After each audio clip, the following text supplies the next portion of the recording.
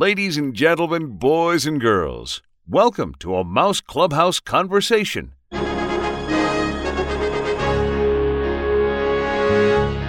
Hi, this is Scott Wolf, and this is a conversation with Don Dorsey about the Epcot Nighttime Spectacular Illuminations Reflections of Earth.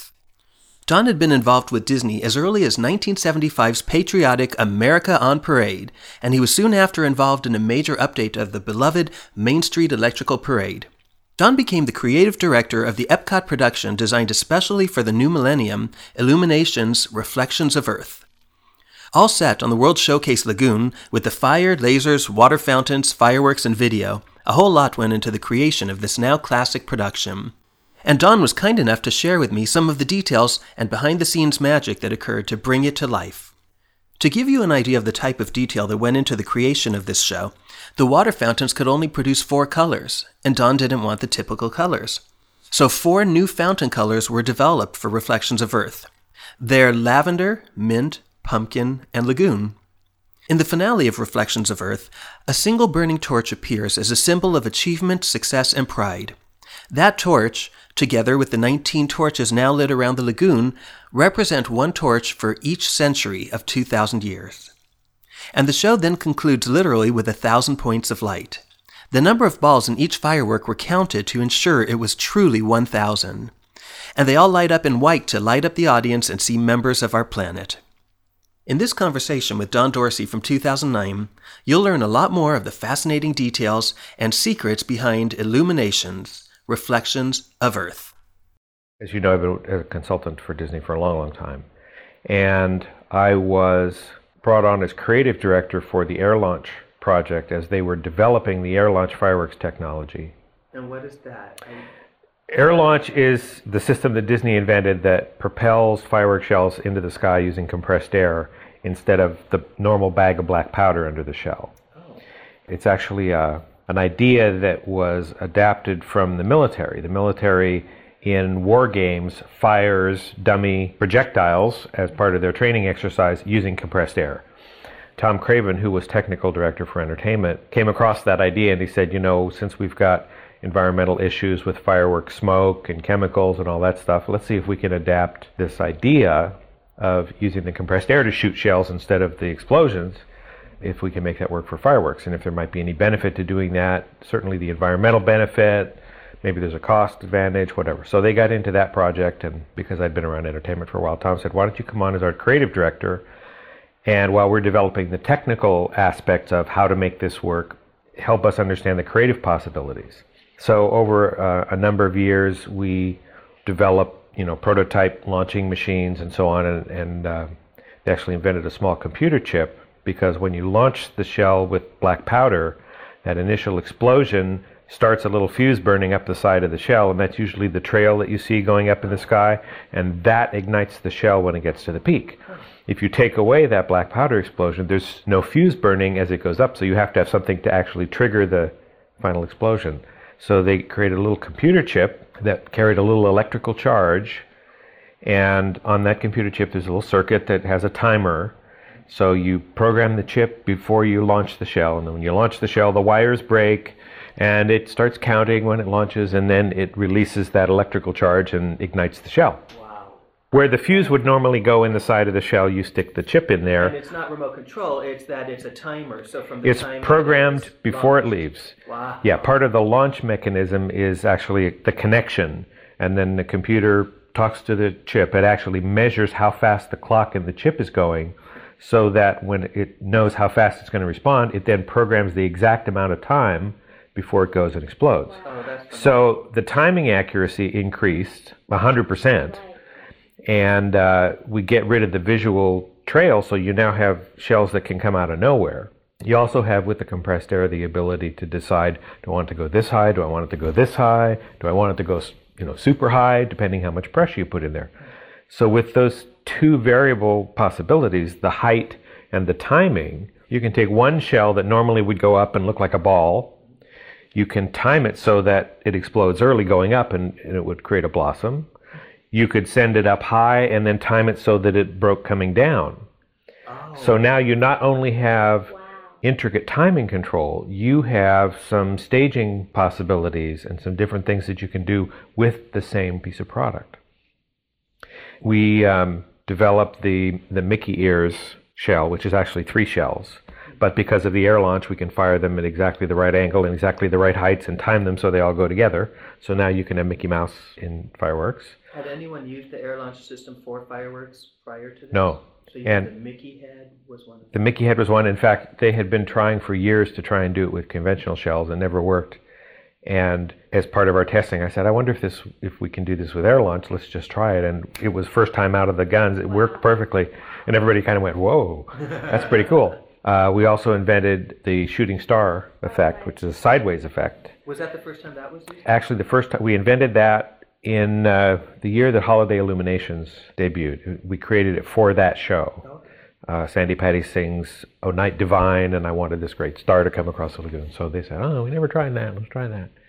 So that's basically an air launch shell, and that was half of the effect that we used in the opening of Reflections of Earth, where that one shell comes in like this. And what you don't realize is that there's a second shell going up that meets it. Oh, no, I didn't know that. Well, that's the stealth that you get without seeing that fuse go up. That's phenomenal. There was a reason we had to do it that way, because the original concept for the show was a cosmic collision, and we thought we could have 2 things flying in and meeting at the same point and exploding. But due to safety reasons, you cannot fire an explosive over the heads of people. Huh. It's part of Disney's, reasonable safety expectations. So we have the shooting star, which is actually lit from launch and just continues to burn. It doesn't explode at all. If it fell on the ground, it would just fizzle until it went out. There's no boom. We did that coming in, and then we matched it with the exploding shell coming up from the Inferno barge at the same point in space and with the exact same timing. So the air launch enabled us to create that opening effect. In the shell that explodes, there are fragments of the same kind of product as the shooting star. So even though you see the shooting star go through it, you're not aware of that because all of a sudden a lot of pieces that look like it come out of the center. So it's a trick with timing, it's a trick with air launch, and it's a trick with the eye. So you were the show... okay, yeah, you're right. You asked a bigger question and I got sidetracked. No, that's great. So I was working on the air launch project for a number of years, and I was also... starting in the early 90s, I started researching the Millennium, trying to figure out what it was all about, what it meant to me, what it would mean to somebody else, should I get called on to do a Millennium show. So I had done all this research about history and cultures and all kinds of stuff. And Tom Craven asked me to prepare an air launch concept for the Millennium. Okay. So he said, come up with an idea for the company that makes sense to use air launch. And so I came up with the concept of fireworks all around the world for the Millennium, introducing Disney's new technology, because roughly 1,000 years ago is when black powder was invented in China. So as sort of the Millennium of fireworks, here's Disney with a new idea and a new way, and it made sense that that was their angle into the Millennium. How could Disney be a part of the Millennium without just seeming like it was glomming on? And it seemed like fireworks, since, Tinkerbell flies over the castle in the world of color and lights the fireworks. The fireworks are sort of a Disney brand element. And I thought, let's use that visual that everybody knows, to represent Disney around the world during the Millennium. And so we had picked cities in every time zone and all this stuff. And I did a presentation which I called Big Bang 2. And I involved the cruise line, I involved the studios, and it was just sort of a, let's see, how big could this thing get, hoping that maybe they would pick a smaller package and we'd have something to do. And that kind of made everybody step back and go, wow, this Millennium thing, there's a lot of possibility here, what can we do? Meanwhile, separately, Michael Eisner had suggested to Ron Logan that put together a Millennium Committee, which was headed up by Jean-Luc, I forget his last name, he came from Paris, from the Paris parks. And I think there were 10 of us on this Millennium Committee that met and talked about, Jean-Luc wanted to put a list together of 1,000 things to do for the Millennium. So I participated in that report. And then David Malvin, who was working for... Richard Nanula? Yeah, my friend David Malvin was working for Richard Nanula. And he called and he said, I'd like you to develop a concept for the Millennium for the corporate level, because Richard has assigned me this thing and I'd like you to think on that. So because I was involved in all of these Millennium projects and we were pitching the World Fireworks Air Launch project at the same time as Jean-Luc was developing what they thought was going to be the Millennium Lagoon show, I was in all those presentations. Well, at one point Jean-Luc got up and gave his presentation for what he thought should be on the lagoon, and it was undoable. It was just not possible to do what he was proposing to do. And there had been another idea previous to that, which was called the Crane Show. It actually wasn't called that. That was the working name. That Mark Fisher, who is a very famous lighting and stage designer for rock and roll concerts, had designed, that had big cranes coming up out of the lagoon with lights and water squirting off of them and everything. And that could not be engineered to function. So when Jean-Luc's show ran into a dead end, they had nothing. And it was now 1997, and it was time to get busy on building something. And because of my previous involvement with New World Fantasy and Laserphonic Fantasy and Illuminations, I said, well, I've got an idea. And I just kind of wrote it up on the airplane and sent it to Scott Powhatan, who at that time was the director at Epcot. That is what turned into Reflections of Earth. They said, oh, this is actually kind of doable. Let's get him back down here. I was flying home when I wrote the idea. And they said, I got a phone call, said, can you come back on Monday? This was on a Friday I was flying home. They said, can you come back on Monday? Wow. So I was back to Florida, and we worked through it, and the budget was going to work, and it was reasonably achievable technology. And that's how the show got put into motion.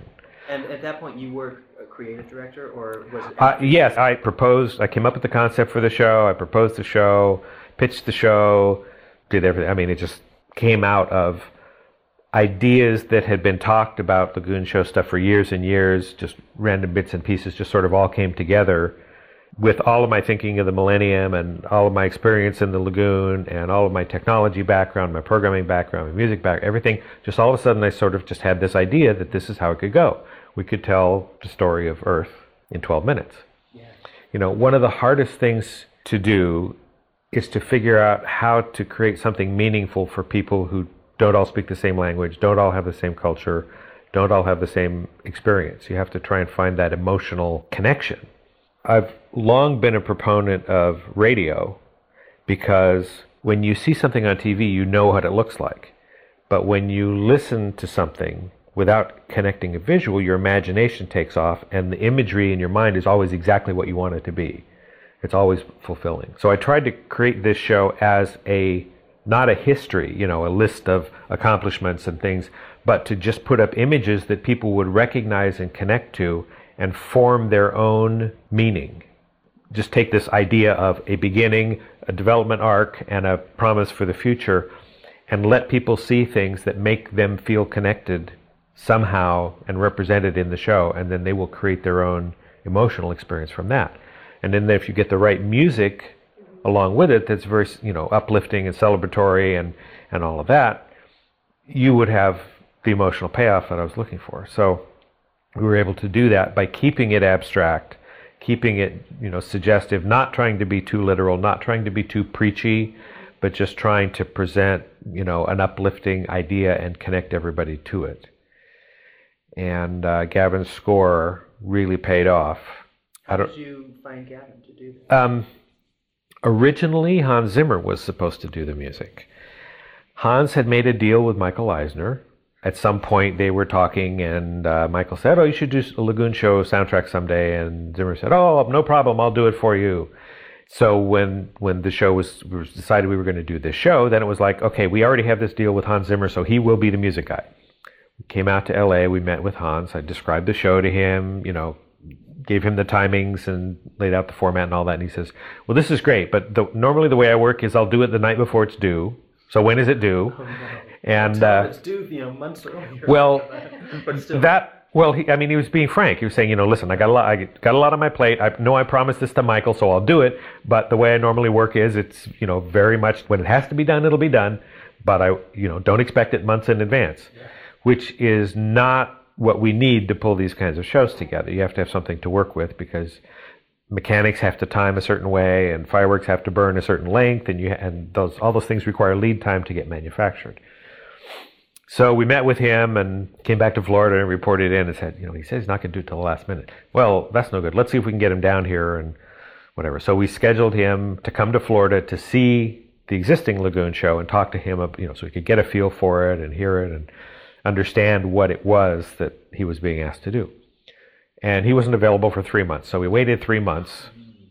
Then at the day before he was supposed to come, he canceled. He had something else to do. So we put him off for another several months. When he canceled the second time, Ron Logan finally said, all right, we can't do this way. You have to have something done.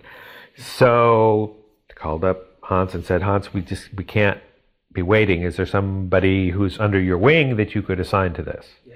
And he said, oh, yeah, I'll have Gavin do it. So Gavin came down and we met here. Now, did you know... Knew nothing of Gavin. He didn't have credits other than he had conducted some scores for Hans. Huh. So I didn't know who he was. He came here as a little quiet British guy, very polite, very nondescript. You wouldn't pick him out of a crowd. He's not boisterous or outgoing. He's very quiet and very nice. And so I played him music that's like this and like that, and I want to do this, and here's the timings and all that. He goes, okay, I got it. And he didn't take notes. I'm going, oh, what am I into now? And he went away, and I didn't bother him for a month. And then I called him, and he said, I've almost got something. I'll send it to you in a few days. And so a few days later, a CD arrived in Federal Express. And I'm shaking, as I get this thing out going, is this going to be just another horrible moment in this thing, or is this, is there a promise here? And I put in the CD and started playing the music, and I started crying because it was good. It was exactly what we needed. And it was actually, his first draft was very close to what we ended up with. Really? Remarkably close. Normally, you don't hit the nail on the head the first time out. You get some ideas going, and then you say, all right, let's take this, and we can do that, and redo this part. And it was so thoughtful and melodic and uplifting that I thought, this guy, there's something inside him. He really understands what this piece of music has to do. So from there, it was just like, this can work for that, and let's extend that, and now can we orchestrate this a little differently and just work out some details, and went through 3 or 4 different drafts of little things, and then we put the acceleration on the beginning, and that was that. And we went to London and recorded it. What direction did you give him before he wrote the music? What did he know about the show?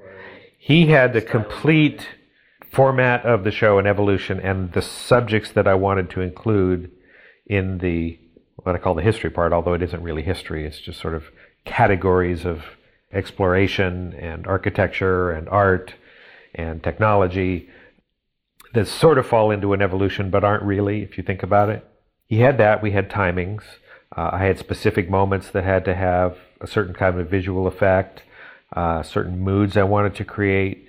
One of the hardest things to nail was, in this idea of history and the evolution of Earth, the moment at which humans appeared on the planet. Mm.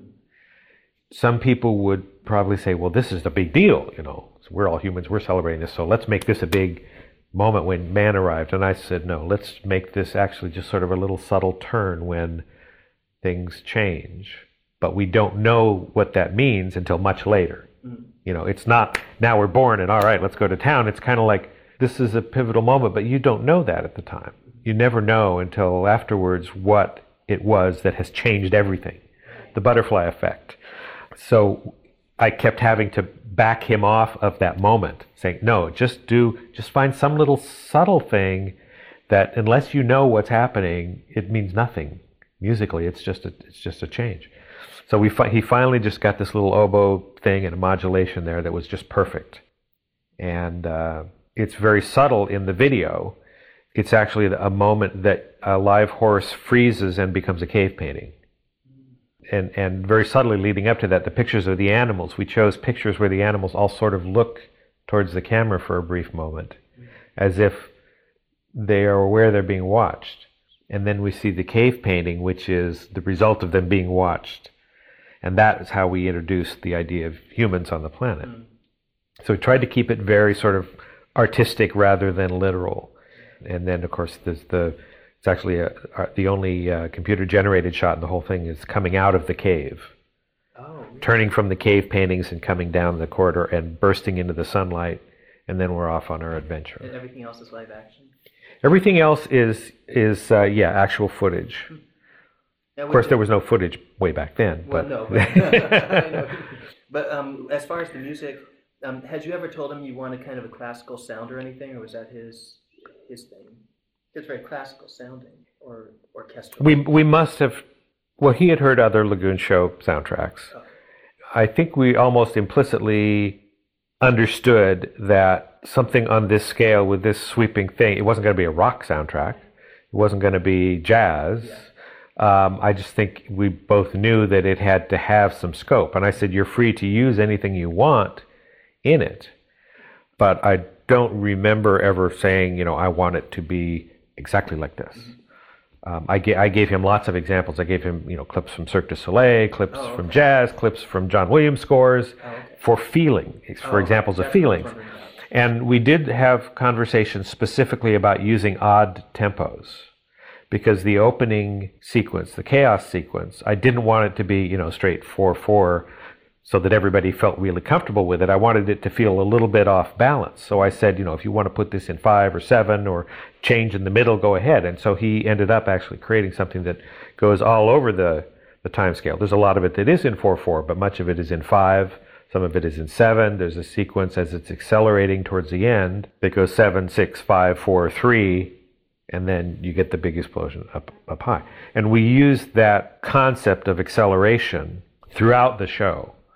I decided on that as a motif as I was watching a hockey game on TV in the yacht club one night. I was thinking, I need some kind of an idea that expresses how things seem to move slowly and then they get a little faster and then they get a little the same thing we see with technology. Started slow and then all of a sudden changes come faster and faster. Before you know it, stuff's changing every day. And if you look at the history of the universe, it's kind of that way. If there was a big bang, then it was a long time before things settled down, and then some planets formed, and then nothing happened, and then a little bit of life evolved, and then it took a longer time before it came out of the water. And just thinking about all these things, this idea of accelerating time seemed like it brought us to here and would move us into the future. So I said, let's use this clapping thing that everybody knows how to do. Mm-hmm. You hear that, you hear 3 things, and they're speeding up, and you know where it's going. So right away, your audience is in sync and is knowing what it's going to do and knows what happens at the end, which is it goes so fast you can't keep up.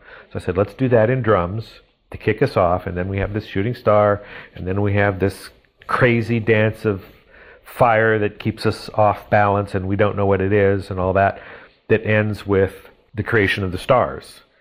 And then into that comes Earth. So we knew it was building, explosion, then now we're calm again. The creation of the stars is where you just see... Is at the end of the fire, it goes all white and sparkles down, and they settle on the lagoon, and into that star field is where the Earth comes. So then we're back, we reset 0, and now we're going to start a gradual acceleration into the show, and then reach a peak again at the end of the main part of the show, and then start again as we go into the future with the finale and the song at the end, moving into the future, and then there's a final acceleration on the end of the show. With the music, aren't they used, I don't know whether it's commercials or something, but some of these pieces are very... Well, what happened was that this piece of music, because Disney owned it, and Disney owns ABC, ABC said, this is great music for bumpers for news programs, and they used it for their Millennium coverage. They did photo montages of fireworks all over the world to this music. Gavin won an Emmy for it. Oh, you're kidding. He won an Emmy for the music for the Millennium coverage, but it was this piece of music. Oh, wow. And because ABC owns it, you see it on political convention coverage. It's all over the TV. And the song that we wrote for the end, Promise, and We Go On, which they're derivatives of each other, has been used in numerous weddings. I get emails from people. It's used for charity events. Cancer survivors want to sing it at their thing. Is the sheet music sold for it? Yes. Oh, okay. Yeah. There's band arrangements, choir arrangements. And this is the finale piece, the music that they're singing? We Go On is the finale piece in the show, and then Promise is the play-out song, which is actually, the chorus is from We Go On, and the verse is the theme from Tapestry of Nations. Oh, is it? Yeah. Huh. it's not as apparent because in Tapestry of Nations, it's instrumental, and now here it is with lyrics attached to the chorus from the show. So you tend not to connect the two. I wrote the lyrics. That's what I thought. Okay. And that was a last minute because as part of Gavin's creative package, he was supposed to provide the lyrics. Oh. And originally there was, we didn't know that it was going to be. All the lyrics that are in the show. Yes. There's just the We Go On at the end of the show. And then I wrote the introduction for Jim Cummings. Is that Jim Cummings? It is Jim Cummings. Oh, wow. He does everything. He does everything. So it's like Winnie the Pooh is actually the right. introduction. And he's great. And I had done some work with him because I recorded a lot of Disney shows and did audio post-production on countless shows here at my studio. So we had worked with him before, and I knew that voice. And I was looking for grandfather, Indian chief, your conscience. I was looking for some voice that could embody this idea without being any of them. Saying, come in this grand story, sit around the fire and let's share. And he just, 3 takes were done. It was almost like not enough fun. It was so fast. You're in, you're out. It was perfect. No reason to stay. Thank you very much. We're out. It just had a marvelous feel to it, exactly what I had hoped for it. I forget when the idea to have him blow out the torches came along. I think it was at the voice session when he had this tone. I said, could you just give us that? I wasn't sure if I had made the connection, but it just felt like that's what we wanted next. Yeah.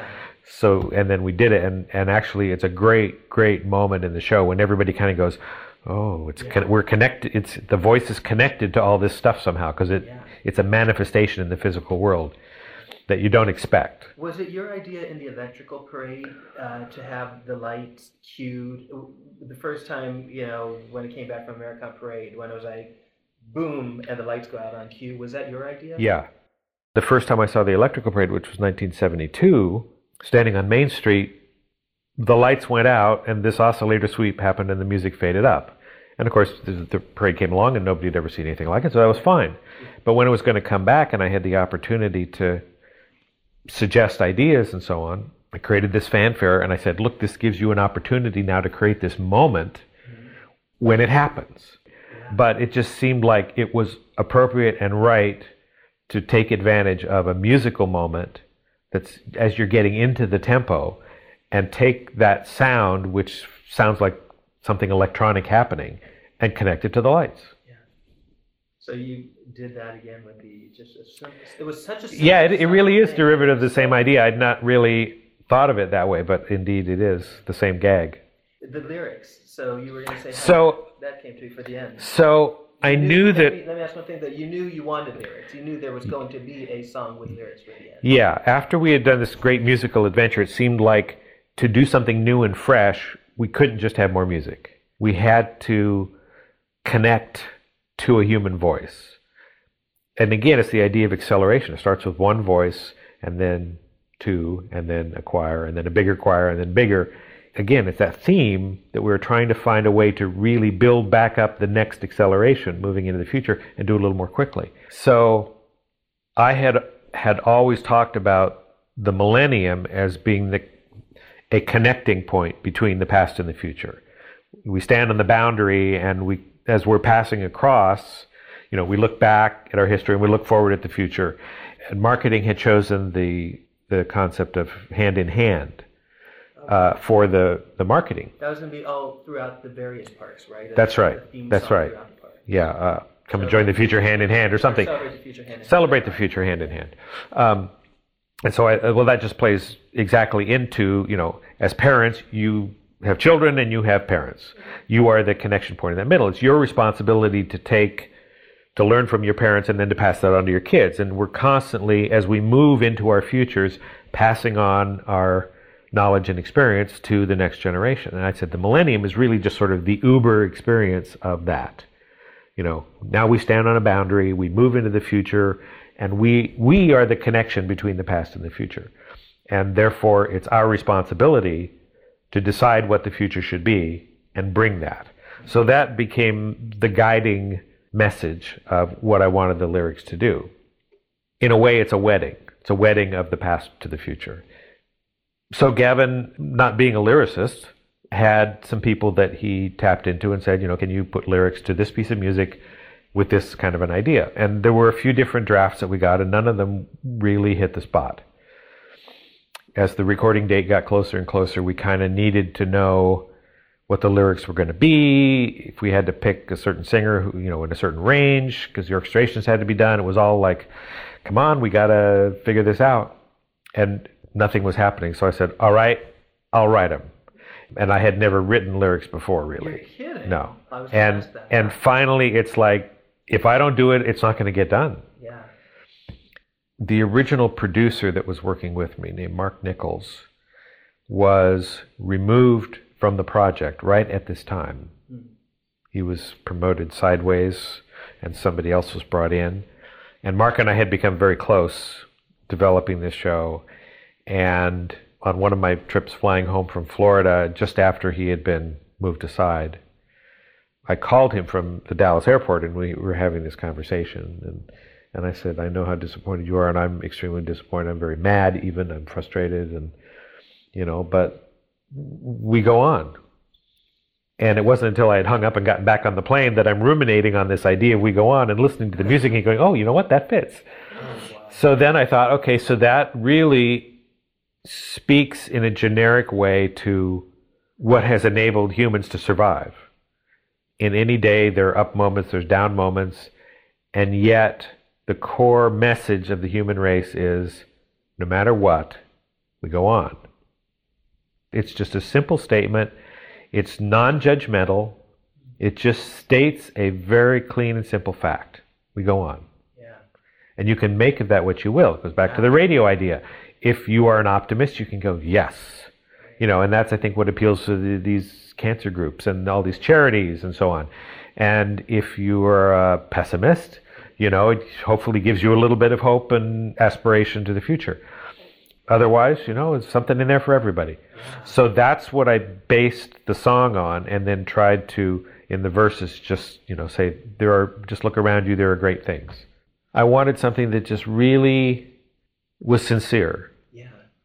And Epcot is a unique opportunity to do that. The shows that you do at Epcot can speak to cultural elements and outside the influence of the characters and the stories and the fairy tales and all that. You really can kind of celebrate all of human experience, which is really what World Showcase is doing. And that's why with this show, in that venue, we were able to do things that you couldn't do in a fireworks show over the castle. Yeah. Had the globe been used before reflections? In Laserphonic Fantasy, we built a fiber optic screen sphere. So the idea of the sphere as centerpiece had existed since 1984. And during the lead up to the millennium, one of the things they were looking at for Epcot generally was whether or not they could cover the entire Spaceship Earth with LEDs. Oh, wow. The structure of Spaceship Earth was not strong enough to support all of this added weight. So there was a physical limitation. And then there was the question of, well, what are the pictures you show on it, and who's going to do all that programming? And, how do you shape images on a sphere? And so everybody was like, well, since we can't physically do it anyway, we're not even going to answer those questions. Yeah. So, and again, that was one of the ideas that had been stuck in my brain about what does the Millennium Lagoon show need to look like. And so as soon as I said, well, this has got to be the history of Earth, then it was a pretty quick jump to say, well, then Earth can tell its own story. Yeah. And instead of being a complete ball, because again, you get down to cost, and only a third of the Earth is land. So we can cut 2/3 of the cost by only having the continents be the LEDs, which then we had to figure out, how do you do a screen that's shaped like North America instead of just a rectangle? Yeah. Not only physically was it a challenge, but electronically, how do you address all the right pixels when you don't have them all? Yeah.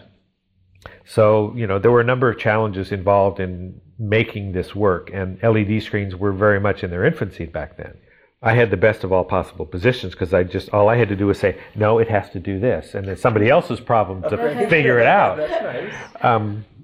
And I said, okay, I want a barge that does fire. So the special effects people said, well, we got 3 fire effects. We got this, we got that, and we got that. And I said, well, I want something more active. How can we do this? And they said, well, those are the only effects that we know that are off the shelf. And I said, can't we play with some stuff? Let's get some pipes and try squirting it sideways and squirting it into something else that it bounces off of. So we were like kids, playing with fire. Yeah. We did all of these probably not safe things, but we did them in a safe way. Experimenting, trying to find interesting visuals. And so we created 6 or 7 different looking effects and then created the Inferno barge and said, okay, I need 4 of these over here and I need to go there and I need to do this. And then the question was, how do we program this? Mm-hmm. Typical WDI thing is you make a special programming console and you sit and you do some of it and then you go back and you fine tune, and it all sounded very intricate and difficult. And I, being a keyboard player, I said, why don't we just hook it up to a MIDI keyboard and I'll play it like an organ. Wow. And somebody said, oh, I guess we could do that. So triggering the MIDI keyboard, every key on the keyboard would trigger a different valve on the barge. Okay. So we did that. We hooked it up, and I sat in a trailer in Showcase Plaza, and I said I want certain valves on certain keys, and then I had to kind of feel my way around. What does this look like? What does that look like? If I do this, what happens? Because there's a lag time, and how long can it burn? Does it get bigger, or does it just kind of sit and do this? So I had to kind of figure out. Triggering the fire, not video. Triggering the fire. Okay, gotcha. Had to get a feel for how the fire behaved. Yeah. It's a new instrument. Yeah. For a couple of nights, I just kind of felt my way around. Okay, if I do this, that looks pretty cool. Okay, so I'm going to do that, and I'm going to go at this piece of music. Figured that out. When it came time to actually do the recording, mm-hmm.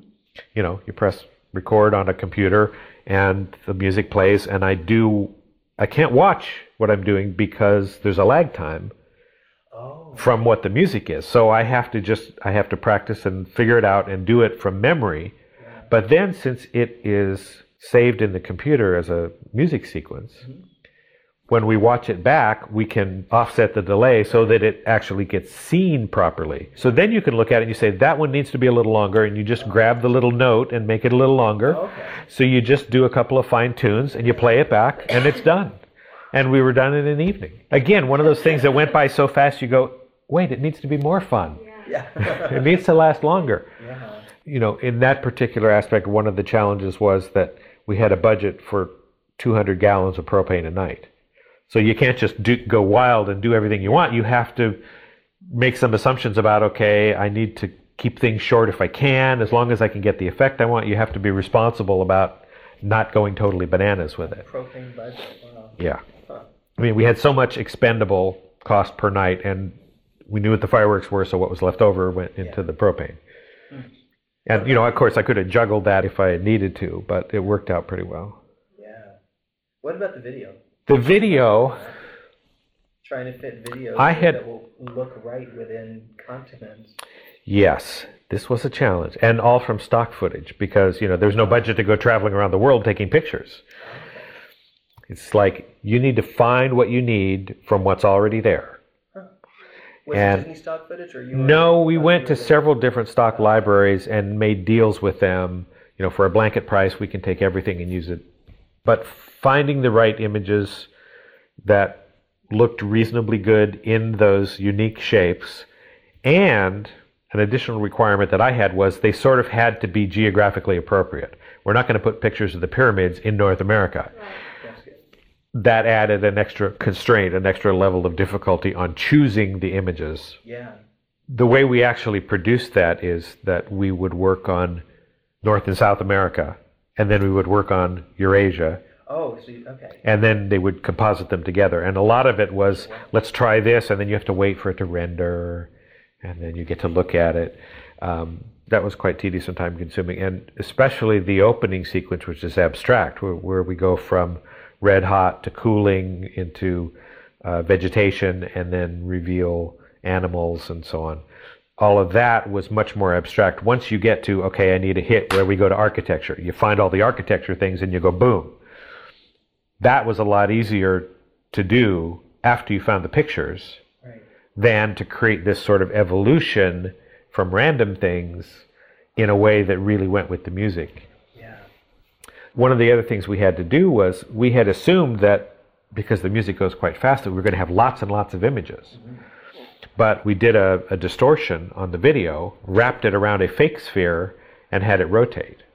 So we were able to simulate what do you see when the thing's going around and at what speed. So we determined the speed that the barge needed to rotate by looking at a graphic simulation of, no, that's too fast, I can't see it enough. Was this on a computer? Yeah.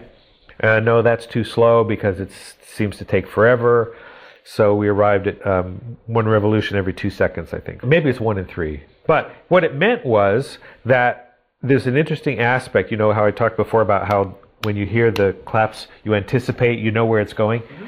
When you see something coming, you're automatically waiting for it. Yeah. There's always something coming. So you're always waiting. So you're always connected to the show. It's just a natural function of that globe is that it's hard not to look at. Yeah. How many different areas were there? You combined North and South America. Well, no, they're actually separate. Separate images. Right. So how many separate images did you end up doing? Well, Eurasia, we tried to keep it 1, but sometimes it was 2 next to each other. Africa is 1, obviously, and Europe is part of Eurasia. And Australia was kind of small. When we designed the globe, we knew that we had to do some artistic license with how big continents were and where they were, because most of the landmass is towards the north. There's not too much down here, so we knew we had to kind of cheat stuff down. We knew we wanted to cheat continents bigger, so we have more screen space. We knew we wanted to make Australia bigger. And we had to have New Zealand and Hawaii, because those people would feel slighted if we didn't. Even though there's not enough pixels to make an image, you had to put them there, and they had to be part of the thing. So, I mean, I insisted on that. People kept saying, can we throw away Hawaii? It's 1 light. No, you cannot throw away Hawaii. So we created we got a big ball of styrofoam, and we painted it. And we played with the way that the Earth looked on the globe until we had it right. We would repaint the coastlines and say, okay, can we move that here? Until we had that model right, we didn't do any construction or any electronic figuring out. We got the model of the Earth right, maximized the continents, made it look artistically appropriate and geographically reasonable. Then we photographed it in slices, and then they mapped that around the engineering model, and then they figured out where the pixels go in there, and then they gave me the pixel layout, and I did some coastline redesigning based on how it appeared to the eye. So I had to actually look at, after they had just sort of plunked pixels down inside the outlines, and say, we need 1 more here to make that feel like we know Santa Barbara is. We need 1 more here so that Italy's boot looks like a boot and not like a disconnected thing. There was some finessing just for visual impression of how the coastlines needed to be. And if you looked at it, you go, that doesn't look quite right on the drawing, but when you see it in light and it's moving, it works. So there was a lot of detail, hands-on before they said, all right, these are how many pixels we need and where we need them. Wow. Then all the electronics people had to figure out how to do that. So there's the globe, there's the music, there's the video, there's the fire, initial fireworks, yeah. And the synchronization, all that, and the initial show and how it came to be. Am I missing something? We haven't talked about the fountains. Oh, right. The fountains are essentially the same fountains that we started with in 1982 in terms of capability. 17 back row nozzles, 8 FLIRs that come forward, and 4 different lighting circuits. So you get 4 different colors, and that's it. You pick the colors, and that's the way they're gelled. They're glass lenses with color, so you don't have every color available. You have to pick exactly, and it's a piece of glass that goes in there, because the gel would melt. So you're limited in the colors that you can create and pick. The back row goes up, these go out, and everything else has to come from the way you use them, because they don't swivel, there's no animation there. So all of the movement of the water has to be created out of how you animate them and program them. And one of the things that we had done in the previous Lagoon shows to make the fountains look more spectacular was to try and do very intricate, fancy stuff. Keep them moving so that they look as animated as they can. So we had never done slow things. Just let the back row grow slowly. And with this show, there's the whole thing when the vegetation is coming into the picture. We take that idea and we use it as just a growth idea with green. And then when we do the whole fire thing with the cave, we come back down to just a single jet that's that fire orange yellow. We chose the colors for the fountains very carefully based on what we were doing at the pyro and what was in the video. And we came down to 4 colors that would allow us to create the most interesting looks on the fountains that we hadn't used before. We had, in previous fountain shows, we'd use yellow, green, red, and blue. And we wanted to do something different. So we picked, in the creativity section, we picked 4 pyro colors. We picked an orange and a purple and a teal and a something else. And we blended those pyro colors specially for that section. And then we lit the synchrolights, the surround searchlights. We gelled those with the same colors to match the fireworks, so that while we're shooting fireworks, we're also lighting the smoke in the same colors and creating as close as we can on the fountain barges. So color coordination was also a tricky aspect because of, you're very limited in the color palette available on the fountains. And programming the fountains previous had always been like a computer program. You type this nozzle to 80% and, computer line code. And for the first time, we were able to program them using a lighting board. So we could do fades and create a pattern and repeat a pattern without having to figure it all out numerically and type it in and hope that it was what you wanted. So we sat in a trailer with a lighting programmer and worked out the timings and the feelings and all that. And did you do that so you're watching the show, and are you able to do that live? It's a pretty quick process. You sit in the marina and you say, I create a timing chart from all the time codes, so I know where every beat is. So I know how much time is between here and here, and I know I want the water to hit here and to fall here. But what you have to take into account is gravity, because you don't just turn water off and it's gone. You turn water off and then it falls. So there are several times in the show when I actually use that as an effect. The water falling is part of the programming. The water rising, like I said, at a slower rate, or the way in which it comes in, is a look, a timing, a color thing. Tried to just approach the fountains differently than we ever had before. And because they are playing as support to the Earth is really the star, we were able to get away with that pretty much. Yeah. And then there's the lasers. Yeah. In Laserphonic Fantasy, obviously, we tried to use the lasers as much as possible.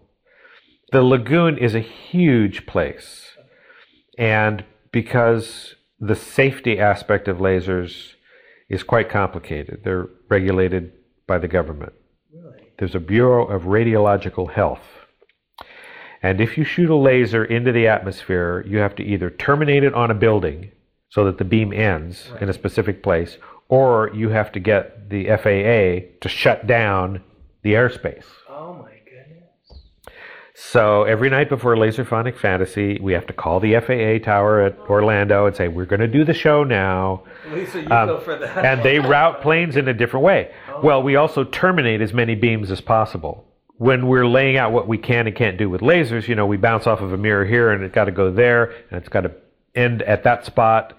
So they actually do an alignment before the show where they go out and they adjust the mirrors to make sure that it's ending at the right place at low power. And yeah.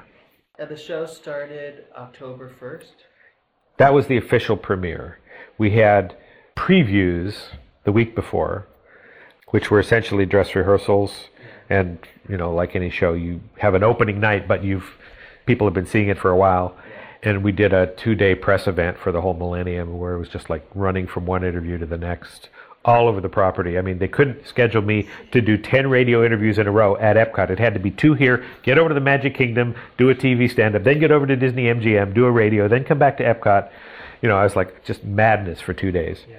So October 1st is the official opening day, which was the kickoff of the entire Millennium celebration.